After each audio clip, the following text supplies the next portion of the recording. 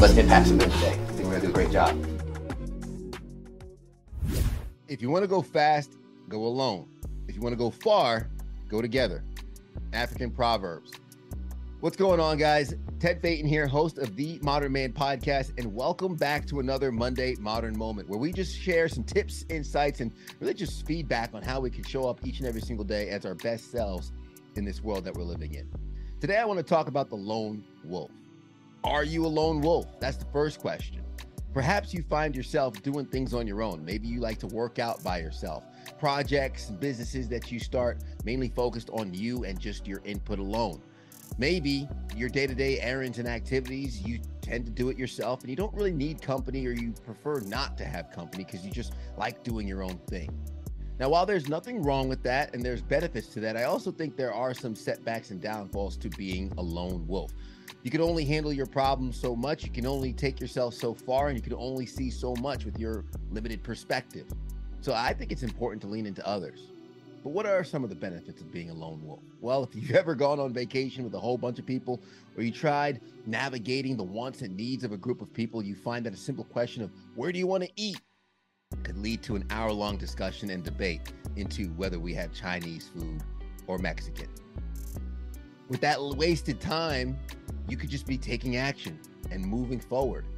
Well, I would say that's usually what happens when there's a lack of leadership in a group. And that's one of the benefits of being a lone wolf, is you could operate faster, like alluded to at the beginning of this episode. Speed is important in this world, in this ever-changing world. However, you can go fast, but you can only go so far by yourself. There are negatives to being a loner. Some of that being you don't have anyone that watches your flank and can maybe let you know what the forest looks like when you're embedded among the trees. Being a loner is good, but also having a team is better.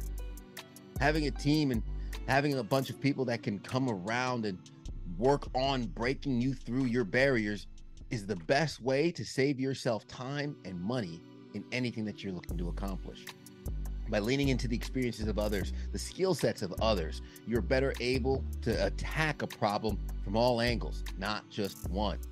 Being a lone wolf, you are limited to your skill set, your perspectives, and really the gifts and the values that you bring to a given situation. By operating as part of a team, you're better equipped to attack almost any situation.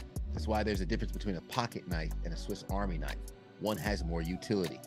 Now, we can't be all things to all people, but we can also identify some strengths in our lives and how we show up and how our values and our skill sets can apply to a team. When added appropriately, watch out. Sky's the limit, because then you will really go far. Some might be asking, okay, how do I find a team? Well, I would start by first identifying what you bring to the table and what your skill set is. Because a team with all the same skill sets is not a well-varied team. We can have all scorers and no defense, and it's not going to win us many games.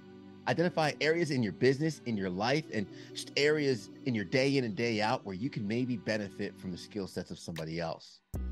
Employ those people, find those people, and bring them into your circle so then you can better have a well-balanced and rounded experience of life. So finding your team is going to be by hanging out in the places that you would ideally find your future self being.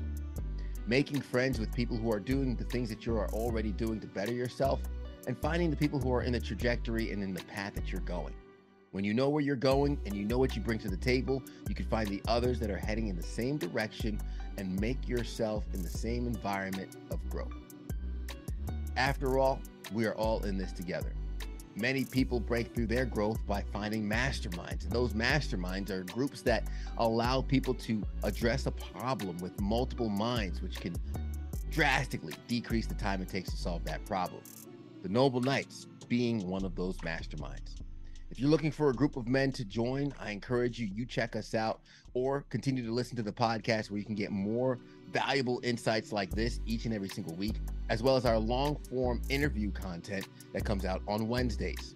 I want you guys to find your community, find your tribe, and find your brothers in arms to attack this thing called life. And it would be an honor for you guys to check out The Noble Knights if you feel compelled to do so. With that being said, take this valuable lesson today and don't just be a lone wolf.